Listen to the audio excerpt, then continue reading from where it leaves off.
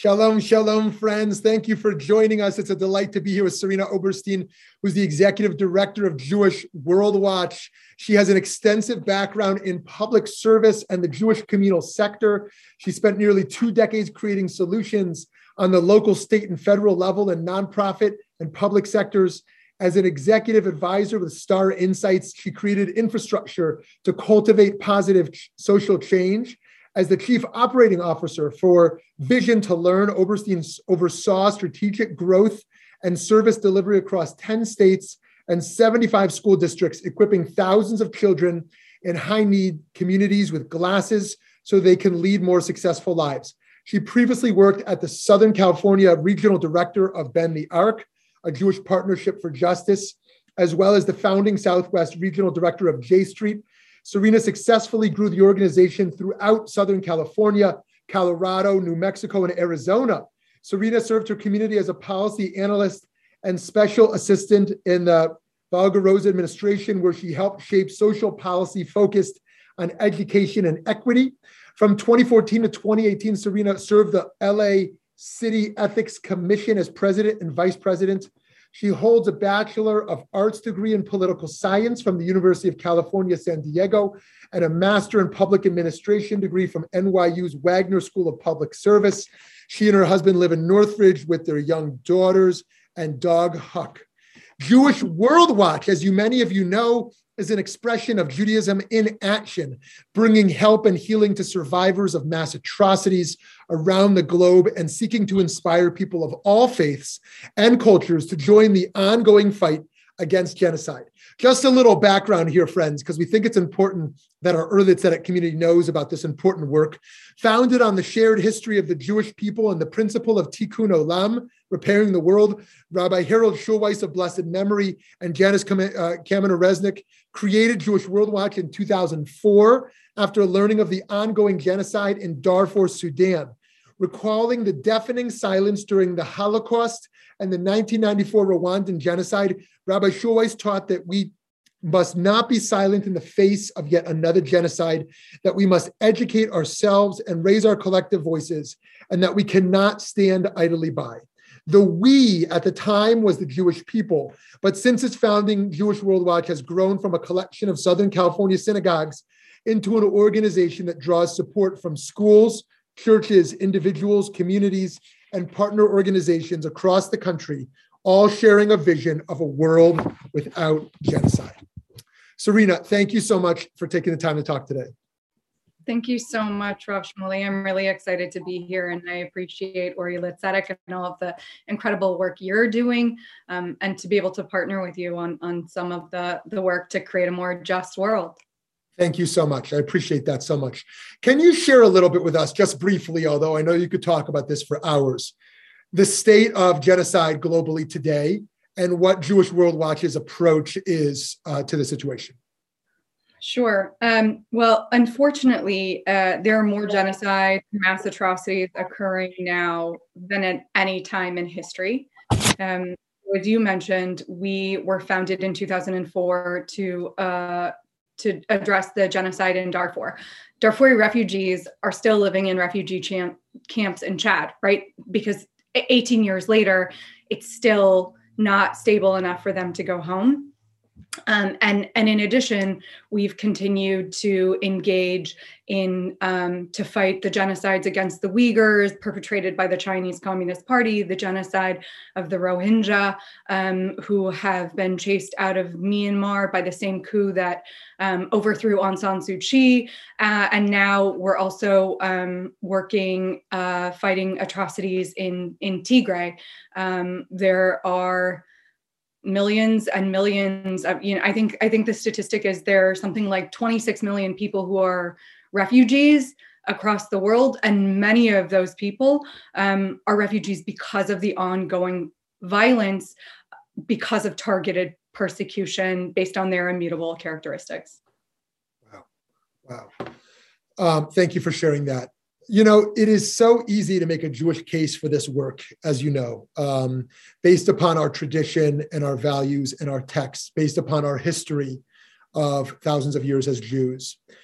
And I wonder how you came to this work in your personal journey, in your Jewish journey, in your own Jewish values. There are so many important Jewish causes.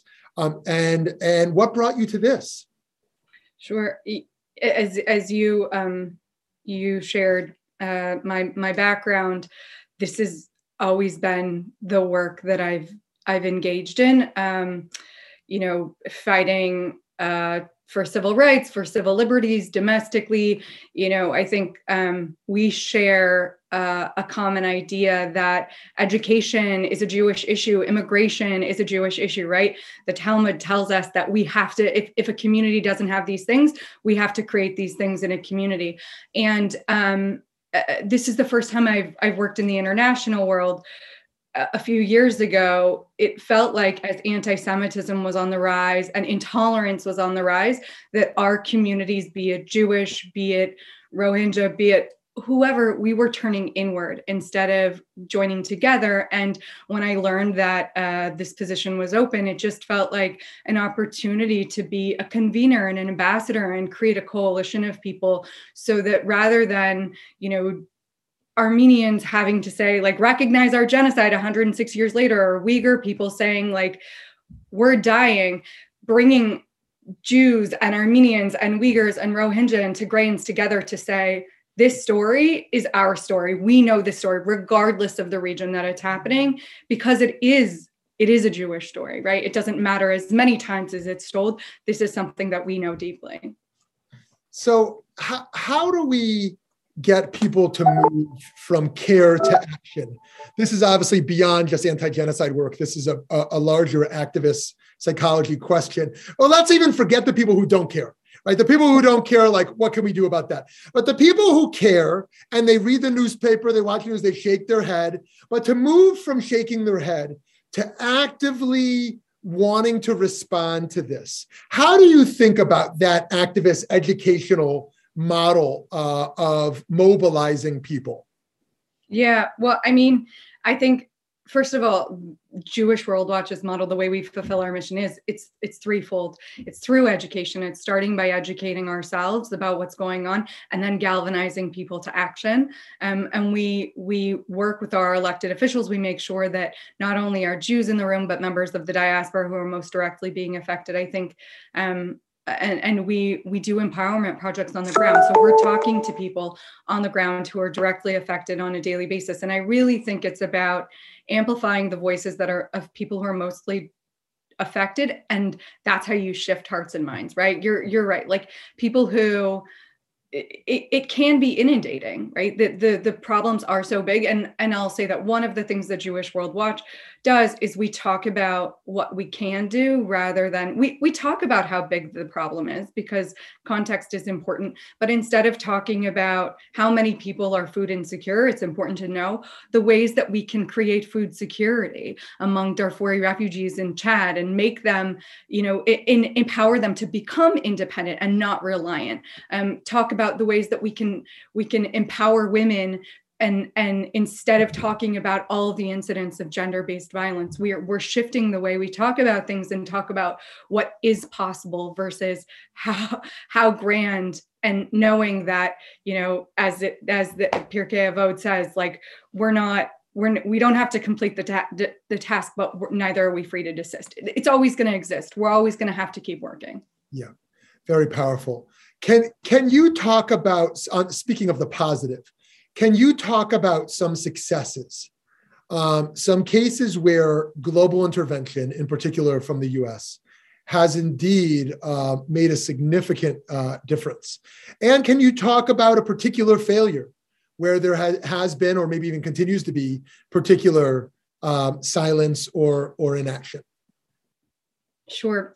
Well, I'll talk about one of the most recent victories after the crackdown, the most recent crackdown against the Uyghurs happened in 2017. Yeah. And so since that time, Jewish World Watch has been involved in working to pass different levels of legislation, initially just getting genocide recognition. And then after two different Congresses talked about a bill, we were finally able to get the Uyghur Forced Labor Protection Act passed through a bicameral and bipartisan effort in both houses. It went to President Biden's desk, and incredibly, he signed the bill. And that is a huge victory to ending some of the forced labor that's happening in Urumqi, the capital of the Uyghur region. And I think it's a great start.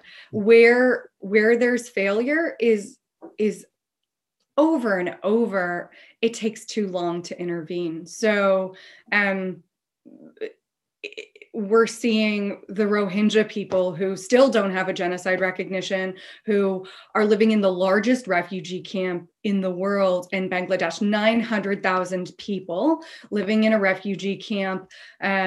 We see fire after fire, death after death. And despite the US, despite multiple communities knowing what happens, we failed to act, and people are still living in a state of instability, and we don't know.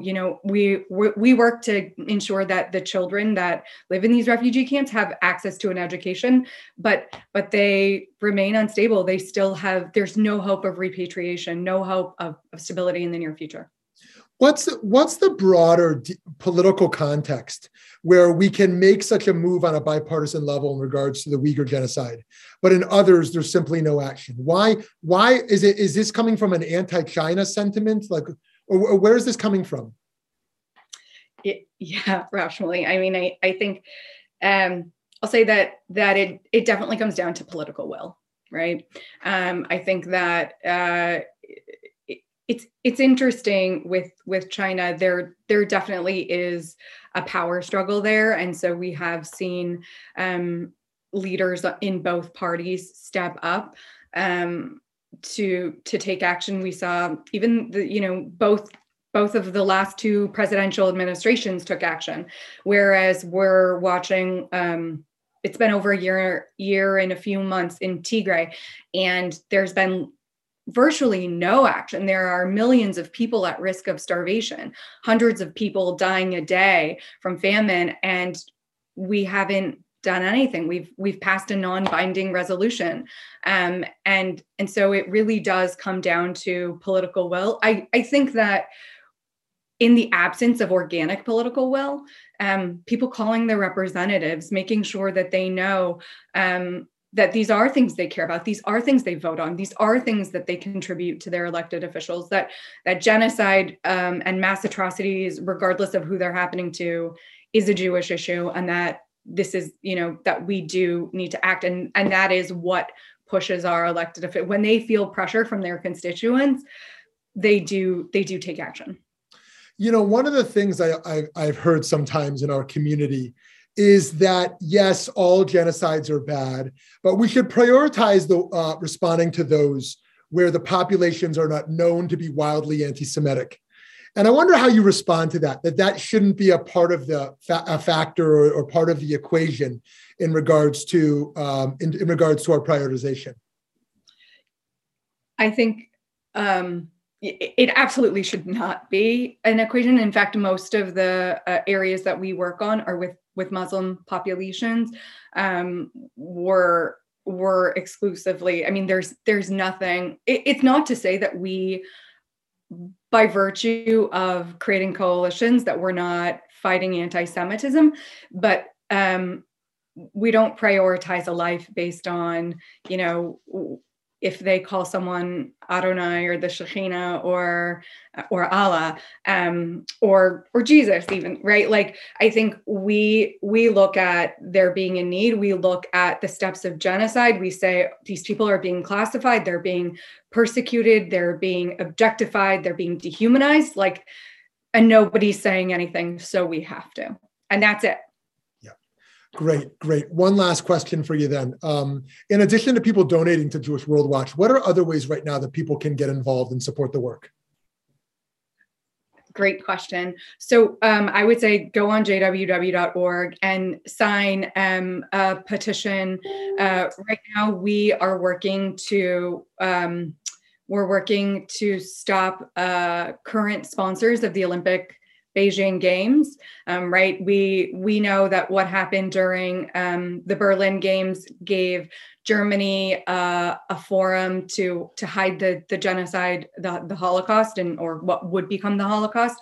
And so right now we need people to let Olympic sponsors know, including Airbnb, including Coca-Cola, including Volkswagen, which was founded by the Nazi Party and now has a factory in Urumqi and 600 Uyghur slaves, that we are using our purchasing power to let these corporations know that we fight genocide, we put people over profit. Beautiful. Serena, wishing you so much, you and your team, so much continued success in your amazing work. Thank you so much for all you do.